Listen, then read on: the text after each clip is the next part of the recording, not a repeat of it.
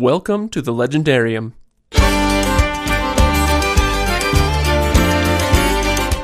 Today, Craig, Ryan, Todd, and Kenn tackle Sphere by Michael Crichton. Will the horror sci-fi thriller classic from Craig's childhood capture Ryan's imagination? Probably not. Now let's find out why.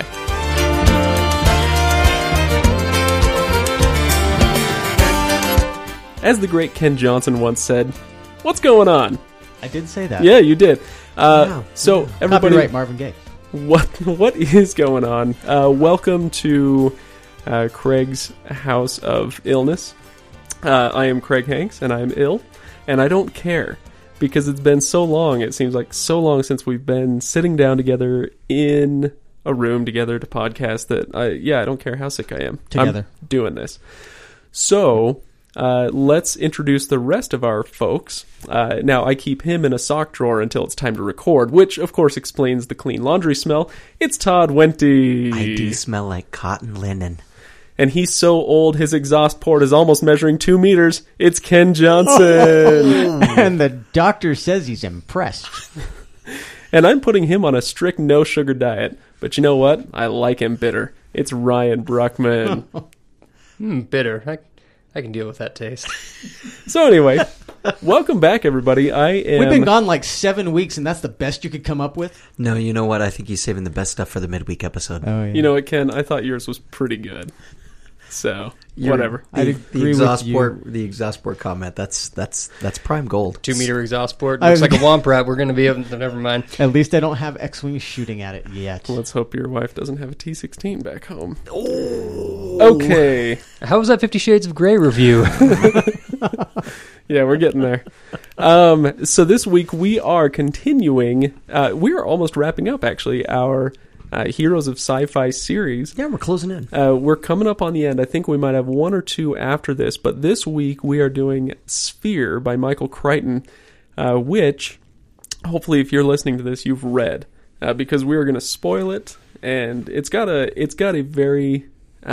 needs to not be spoiled ending. Oh yeah, that doesn't mean you have to like it, but yeah, it's got a great ending. So yeah, if you haven't read it and you're at all interested, shut off the podcast, go read it. It's a pretty quick one, unless you're Ryan and you do it in 25 different installments. Yeah. It's really not too much of a thick read, and I guarantee you'll enjoy it if you like sci-fi. So go check it out. I don't guarantee it. Fine. Freaking Todd.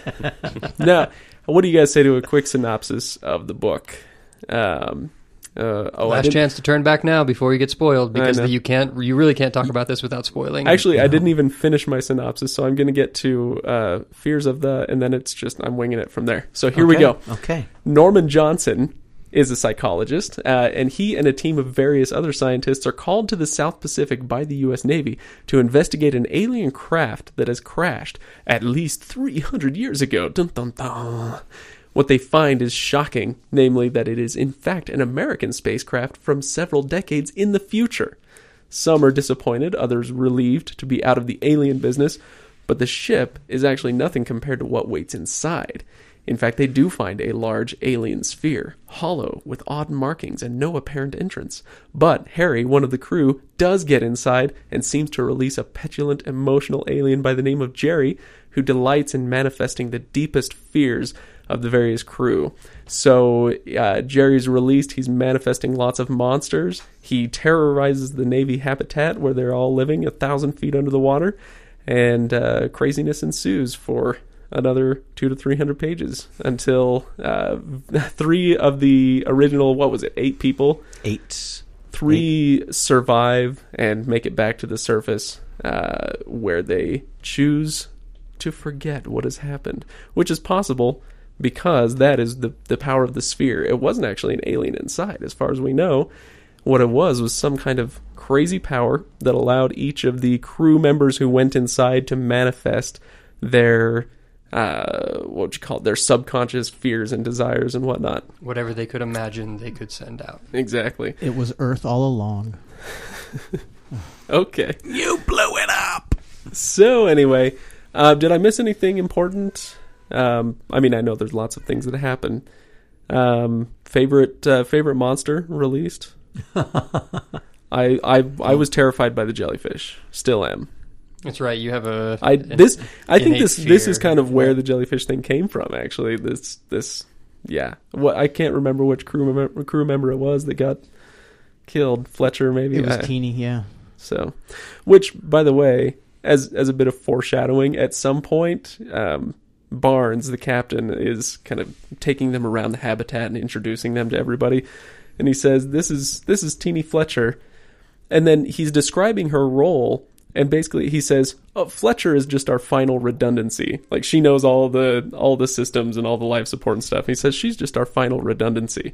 And I'm going, if this Teeny Fletcher had ever seen a horror movie ever in her life, then she would know to run away. Or a Star Trek episode. Yeah, there you go. Make sure she's not wearing red. So anyway, what about you guys? Favorite monster? I thought the squid was perfectly scary. In the way he framed it, I thought was an outstanding way to make it suspenseful, because he doesn't describe the squid full out initially. The part that really got me was when, I don't remember how many encounters with the squid it was in, but where they're there at the hatch at the airlock, and hello, Hank's cat. There's a cat on the table. Go on. They're there at the hatch, and Ted's down by the airlock, and all of a sudden the tentacle swings in, grabs him, slams around, then takes him. Like, holy crap! So that wonderful deep analysis, Ken. There you go. That is level 1 at its finest. About 1,000 feet deep. So what about you, Todd? For me, the scariest thing in the entire book was and maybe it's because I spent my undergraduate field of psychology, spent so much time studying that stuff. When they finally figure out who Jerry is, for me, that was the moment where I went, okay, now I really feel really awful about all of this. Yeah. It got very, very, very, very dark and very uncomfortable. So those who don't know, Harry is Jerry. Harry goes inside and he transmits a code to himself that he breaks, and it's all subconsciously, but he renames the alien Jerry instead of Harry. And I've always wondered about that himself. One. If he renamed it or if he just mistranscribed it himself. On purpose. Yeah, accident. That's one that I've always wondered about. How soon in the book did you figure that out? The first time I read it, I was 9, so I didn't until they told me. Yeah. It took me. It was about 15 pages before they revealed it that I kind of was going, I think I know where this is going.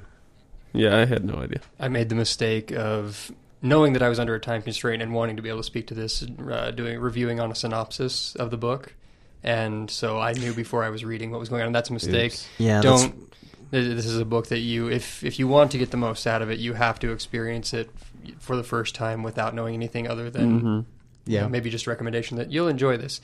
So that was my first mistake, was going through like, yeah, I know what's really going on here. I don't care about this now. Let's move on. Which could have lended to why I was falling asleep multiple times, that and long days. But for me, the greatest monster in the story was actually the purpose of the story in my mind, was the reality of the human frailty.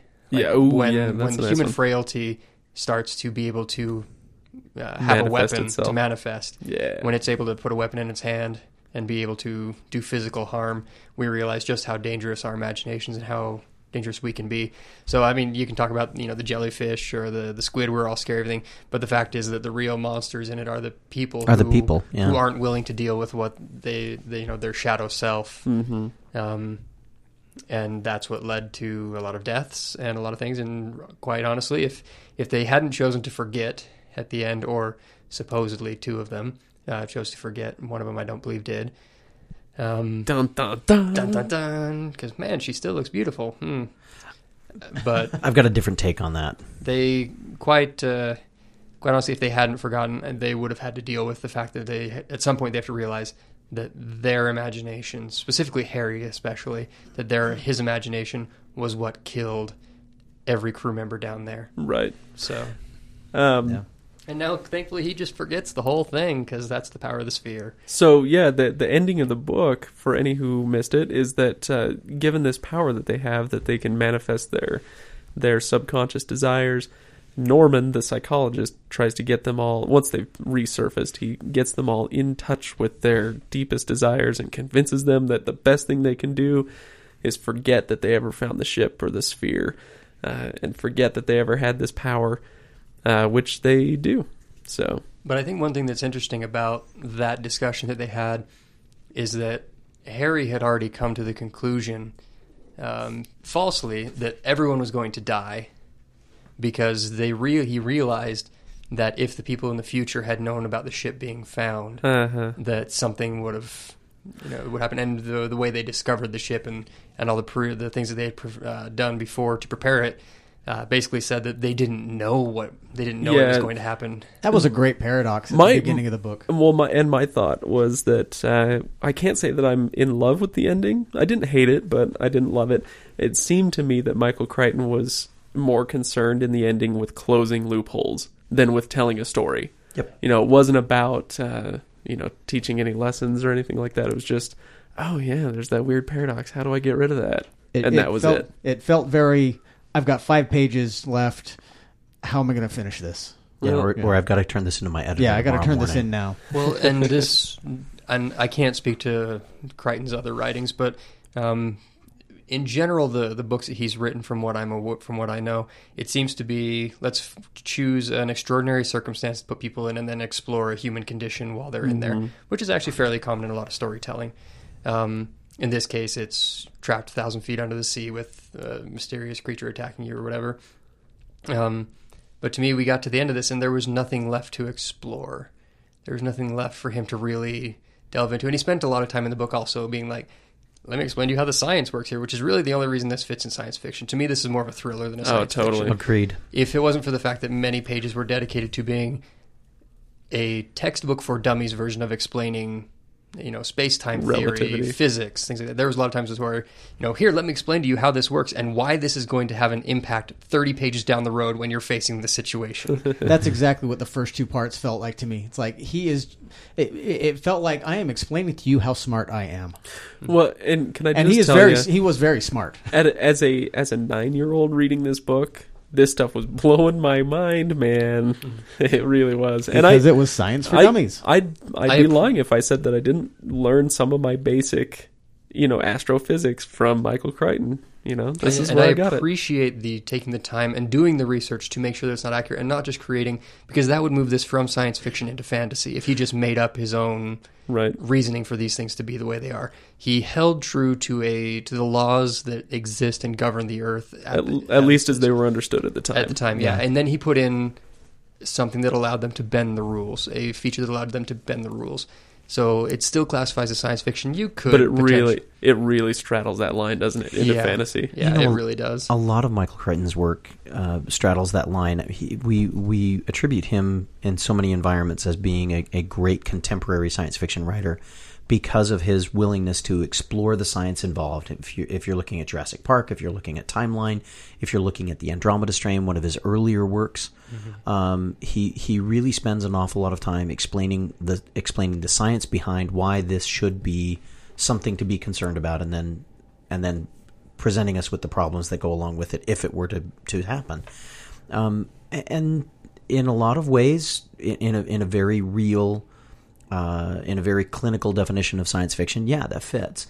But I think for a lot of us who have grown up on Star Trek and Star Wars and more the space opera kind of science fiction, even those that were growing up on the Flash Gordon and the Buck Rogers stuff, I think that's where a lot of people think that they're picking up science fiction or think that they know what they're picking up when they pick up a Michael Crichton novel and then find out that what they've got is something very, very different indeed. Yeah, it's... As I was reading it now, I hadn't read a Michael Crichton book in a long time before we picked this back up, but it reminded me a little bit of reading a Dan Brown without the cheesy religious stuff. Yeah. It's the scientific version of that. Yeah, I'd buy that. So, anyway, Let's talk a little bit about his writing style. Todd, you mentioned something. We have just so that you folks listening know, we have a little Legendarium Facebook chat that even if we're not recording for 5 or 6 weeks in a row, we're on that every day, bothering each other with. One day we'll print it as our book. We know it'll be the book that we print. It'll be the worst book of all time. It's going to be a lot like the Daredevil texts.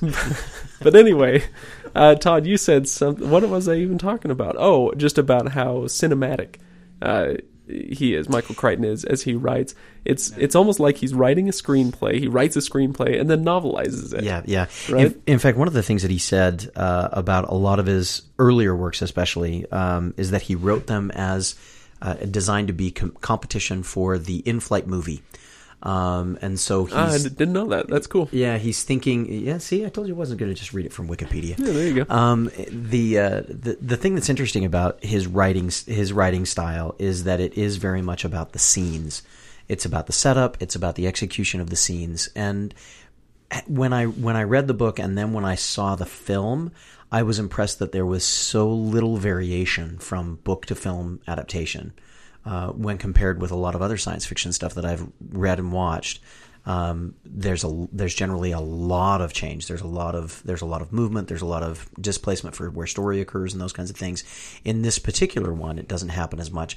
And with the rest of with a lot of the rest of his stuff, he's very conscious of the visual element to the storytelling. I think that's in part because he is a child of the 50s and 60s, when television starts to become much more a part of our everyday life, and the visual impact, the way that those scenes fit together, is an incredibly important part of someone who grew up with television as their primary information medium, rather than individuals like Isaac Asimov or Arthur C. Clarke, who grew up in an environment where maybe radio or literature was their primary information medium, at least from their early years. Mm-hmm. One thing that I really like that he does, and this is something that is harder to do. I feel like it's harder to do in film, but the foreshadowing that he does of what's coming up.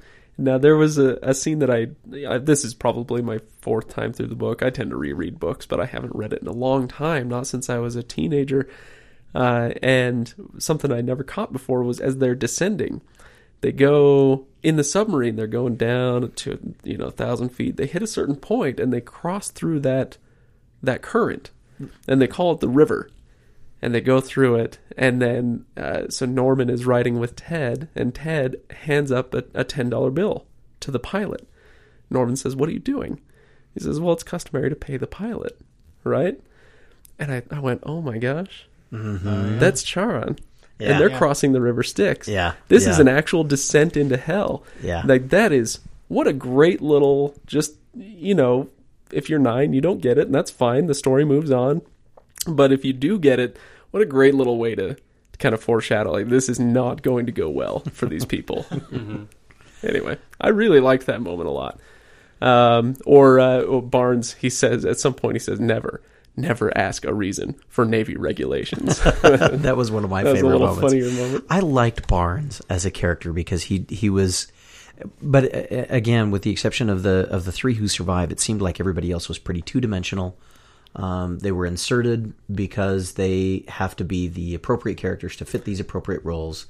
They're stereotypes, not characters. That's something I noticed I wrote a note down saying that it was evidence of stereotypical characters, and I can't remember now why I wrote down that note, but it is just pervasive throughout that everybody, even the guys that survive, it is just everybody is kind of cookie cutter. Yeah.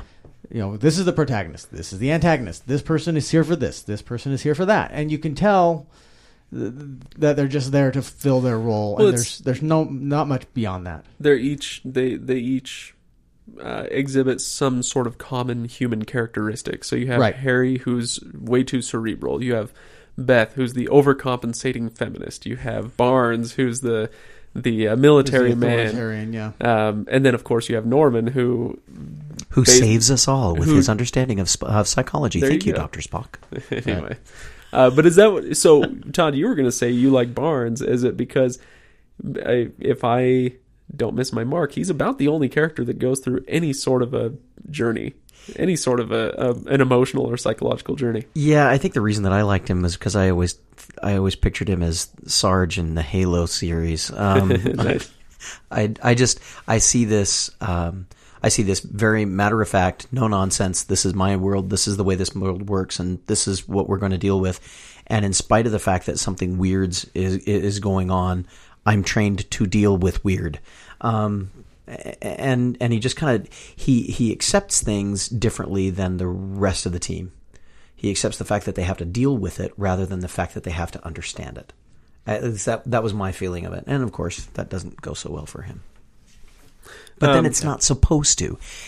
And one of the things that's really interesting about a lot of science fiction that comes out of our current time period is our mistrust of military, our interest, our thought process. And I think I'm trying to remember if it's Norman or if it's Harry who talks about the idea that if the military truly understands what's going on with this, then everything's going to fall apart, and we're looking at the destruction of civilization as we know it.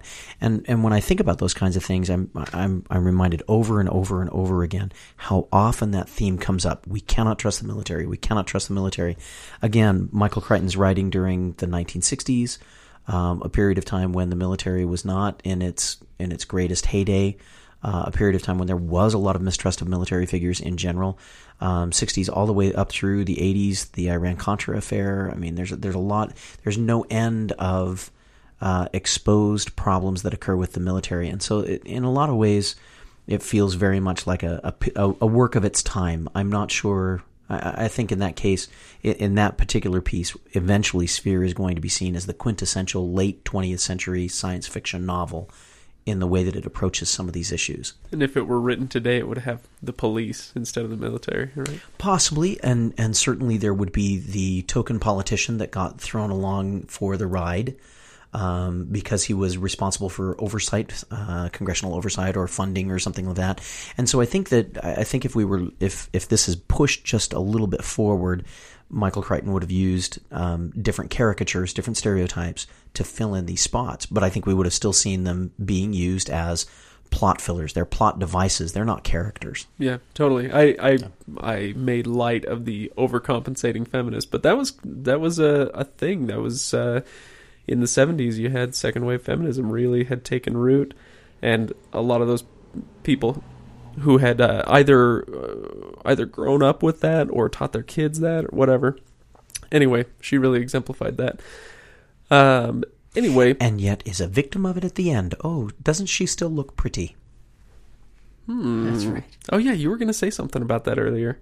Is that what you were going to say? Yeah, no. What I was going to say at the end, I'm not sure, and this was one of the things my wife and I, when we first read the book and then watched the movie, both of us were wondering if Beth had used her imagination to forget about the sphere, or to remember the sphere in spite of everybody else, or to forget about the sphere but make her look pretty.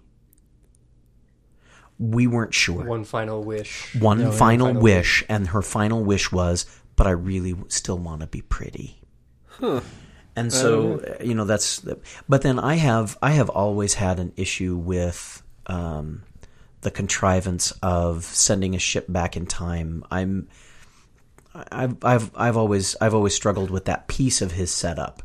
I've kind of wondered if he was poking fun as much as he was exploring the scientific aspect of what time travel is and what happens with causality loops and those kinds of things. From my perspective, it could just as easily have been somebody bumbling across the sphere and thinking, "Oh, I can't deal with the fact that it might be alien technology. Maybe it's going to be something from our own future that comes back to us." And then, that's what gets manifested. I know that Michael Crichton was not going to that direction, but it's just one of those things. You really lost me, buddy.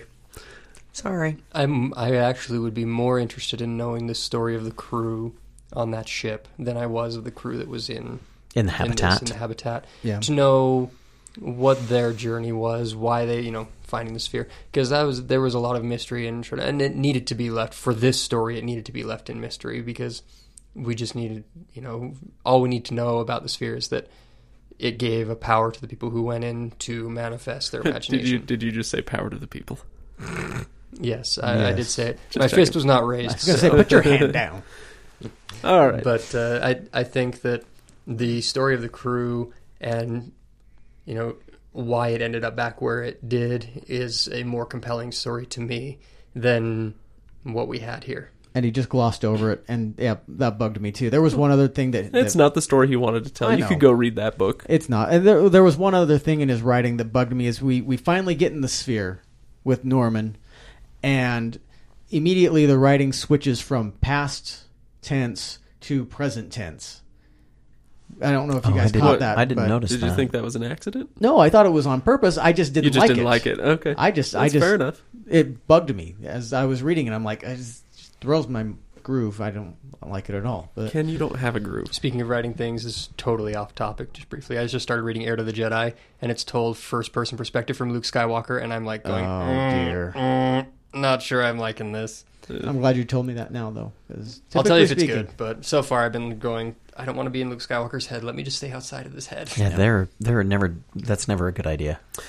So anyway, back to Sphere. Okay, so here's a question I wanted to ask you guys.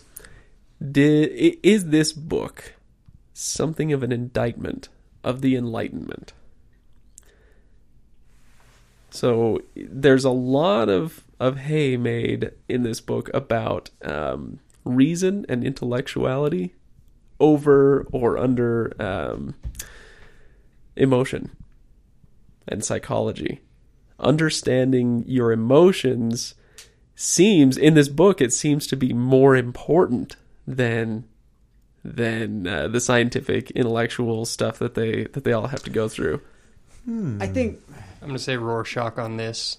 If that's what you want to find in it, you'll find it there. I don't necessarily know that's its intent, though. Yeah, that's what I was going to say. I don't necessarily know that he was going for that. I think it's just kind of where he ended up. There were a couple of points late in the book where Crichton actually let practicality rule the day rather than actually doing something when he's trapped in the laboratory. Beth has trapped him in the lab, and he's trying to get out. Yeah, and he's great scene. Oh yeah, I wrote down a couple of notes on that. He's recalling back to one of his old professors, Dr. Stein, and everything Dr. Stein is telling him is what you're doing isn't working. He's trying to come up with, okay, what can I do? And every time he comes up with an idea, he tells himself why that won't work. So he ends up just standing there, and Dr. Stein, in his memory, is telling him, what you're doing is not working. Stop telling yourself this won't work and do something.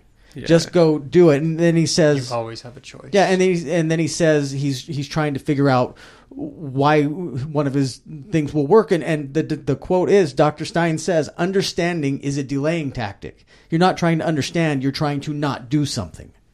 You're trying to delay whatever it is that you don't want to do. Idea. Both of those quotes, that whole scene with his flashback memory with Dr. Stein, I'm just like, that is what I keep telling my kids. I love that idea. It's like, doing something is better than doing nothing. Don't just sit there and think, and I tell myself this all the time, by the way. Don't just sit there and think about what you want to do. Go do what you want to do. Go do what you have to do. Don't sit there and tell yourself why it won't work or why someday you'll do it. Of course, that being said, don't do stupid things if you can help it. But all things being equal, doing something smart is better than doing something stupid. But doing nothing is just as stupid. I think the key in the phrase that he uses in there, understanding is a delaying tactic, and sometimes you need to delay on something, and it's all about the timing. Some things it's worth taking the time to understand to ensure you make a proper decision. Other times, if you are just not wanting to make the decision, you'll try to understand so you can make a better decision simply for the sake of delaying. And I think that's, in this case, where he's going to die soon. He does not have the time to try and understand the situation, and so he has to make a decision and go to action. And for a lot of us, that's, I really, personally, I strive to understand things quite frequently as much as I can so that I can make good decisions and make, understand where things are coming from so that I don't do something stupid. I don't do something stupid, or that I can understand what the other side is dealing with to come up with a solution. But I think it's all about the time aspect in this. If you have the time to understand, I believe it's worth understanding. But if you don't have the time, go to action. Yeah, then get going.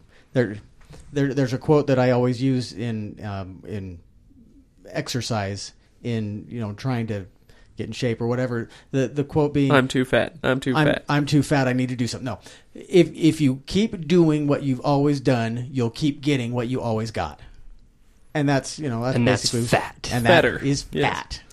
Going back to your original question, do we think this is an indictment against the Enlightenment, against... Or I maybe that's too strong language, so let me walk that back just a little bit and say that perhaps it's questioning assumptions about the Enlightenment. And I would tend to say, perhaps it's a piece of that. I would also think that it isn't. And where I thought you were going to go is it an indictment against our social norms that we had in place during that period of time? There's a lot of evidence that is starting to percolate through different channels that challenge the common or the prevailing avant-garde intellectualism of the 70s. That parenting without corporal discipline is necessarily the best thing in the planet. Well, there's a lot of studies that are coming out now that are saying, slapping a child's hand is not necessarily the worst thing that you can possibly do, or giving them a spanking is not necessarily the worst thing that you can possibly do. I don't think anybody ever disputed that, Todd. You'd be surprised. You should have sat in some of the psychology classes with me. But when we start looking at the way that this book questioned, and for me at least, it was the one fundamental question: can you make rational decisions when you are emotionally, I don't want to say aroused, but that's what we would say charged in a psychological environment. Yeah, emotionally charged. Because all of the things that go wrong, all of the things, or at least as I'm thinking back through it, and I should have made more notes like Ken did, but all the times that things go really, really, really wrong are when somebody's emotional state gets away with them. And when they stop thinking rationally about what's going on, and anxiety starts to kick in, and then the irrational fears start being manifested. Mm-hmm. I find myself wondering at the same time, could someone else have used their abilities with the sphere to have answered all of these kinds of situations had they been able to maintain some emotional balance? I wonder if the answer to my own question comes in something that you just said. Is the idea here that the principles of the Enlightenment, scientific theory and intellectualism, reason, can those things be applied to our emotions? Can we learn to understand our own emotions through experimentation, through reasoning?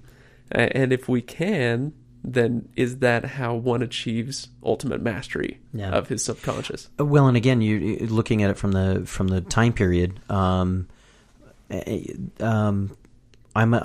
child of science fiction. I'm a child of Star Trek, and that was one of the fundamental pieces of the Star Trek model. Ryan, going through all of that. It. No, okay, I thought you had a joke. No, but he's looking agitated. We'd better be careful. I'm wondering when you say you're a child of. A child of the Star Trek generation. I just as I read through that, and as I hear you talking about that, I find myself saying, well, yeah, this is Michael Crichton attacking all Vulcans in our environment and challenging them to a duel of emotional control. I don't know. Right. Yeah. I don't know. All right. Anyway, I think we've about hit the end. Unless you guys have things you want to bring up, I was going to ask you for some final thoughts. Any more notes that you guys want to bring up? Okay. So ultimately, final thought is this book recommendable to the general public? Yeah, I think it is. It's not going to tax your brain.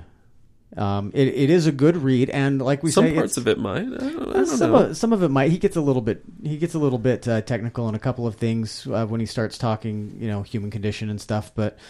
In some ways, I would say that this is with the possible exception of Asimov, this is the heaviest sci-fi reading we've done so far as intellectual rigor. As far as intellectual stuff, but it's something that the common person is going to read and come away saying, "Oh, hey, I understand different aspects of science a little bit better," because he gets into detail about certain things without getting heavy with them. You know, like in terms of astrophysics and time travel and psychological experimentation, that sort of thing. It's a good read. You're going to get something out of it, and it's not going to take a lot of time to read it. Yeah. Now, Ryan, you had the hardest time getting through this out of all four of us, probably because of schedule more than anything else. But but was there an aspect of, I'm just not that interested, this isn't that good a book? There wasn't. Again, the caveat being I read a synopsis, which in a thriller, the fastest way to make a thriller boring is to know the ending. Good call. So if you've listened to this and haven't read it, guess what? You're probably not going to enjoy the book as much as you would have if you would have just read it before listening. If you are looking to check Michael Crichton off your list as an author that you have read, this wouldn't be a terrible one to read through there. I would say probably Andromeda Strain or Jurassic Park before this one. And if you have time to just leisure read, this is a good one. If you have very limited time, I wouldn't recommend this one as the one to read. I would find something else. I would recommend something else that we've read. Heinlein's of Starship Troopers. If you want a mental task, Foundation by Isaac Asimov is a mental task to read, but gives you a lot to think about. But overall, I would say this is a recommendable book if you've got the time to read it. Okay, Todd. I am of two minds on this one. Surprise! I'm always looking at different angles, right? On one side, I would say if you want to read what science fiction looks like using current science to describe, to set the stage for a science fiction book, I would say, this one isn't bad. But my disappointment with it is that it goes from science fiction to thriller and really doesn't stay within the science fiction genre. And that was disappointing to me when we talk about, and really Michael Crichton does that in everything that he does. He uses science to set the stage, and then it ceases to be science fiction. Science doesn't solve the problem. Science creates the problem, and then human beings solve the problem. So from that standpoint, if you're looking for something else that you want to look at that's more, that's a different science fiction read from our modern day, I would agree with Ryan. I think there are some other choices. I think I'm agreeing with you for different reasons. Mm-hmm. I'll tell you though, whenever I read this book or I talk about this book, the one that I talk about or think about in context with it is Abyss.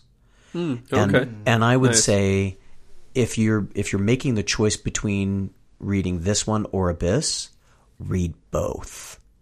Because they both are so much fun, and they deal with the one piece of this that I really love and that gets missed in a lot of science fiction is dealing with that inhospitable environment of deep sea and of deep sea survival. And both of them deal very interestingly with how do we keep human life alive down underneath the sea, and it's very similar to how we have to keep human life functioning in the vacuum of space. Yeah. And so between those two, I mean, that's the one thing about this book that I would say, it keeps my interest. It kept my interest all the way through because of that piece. But like I say, if you're trying to decide between those two, read them both because they're fun. Okay. All right. Not having read Abyss, I would recommend Abyss. Wow. Okay. Ryan, not a huge fan of this. So I'm interested in hearing what everybody else thinks, of course. So definitely shoot us an email, thelegendariumpodcast@gmail.com, or hop on our Facebook page and let us know what you think. Just because this is kind of the most splitting of all the books that we've read so far. Yeah. It's the least likely to ever become a quote-unquote classic. But it's... I think but that's not because it's a bad book. I think the likelihood of anything that Michael Crichton writing being considered a classic is slim to none. Is slim to none for at least 100 years.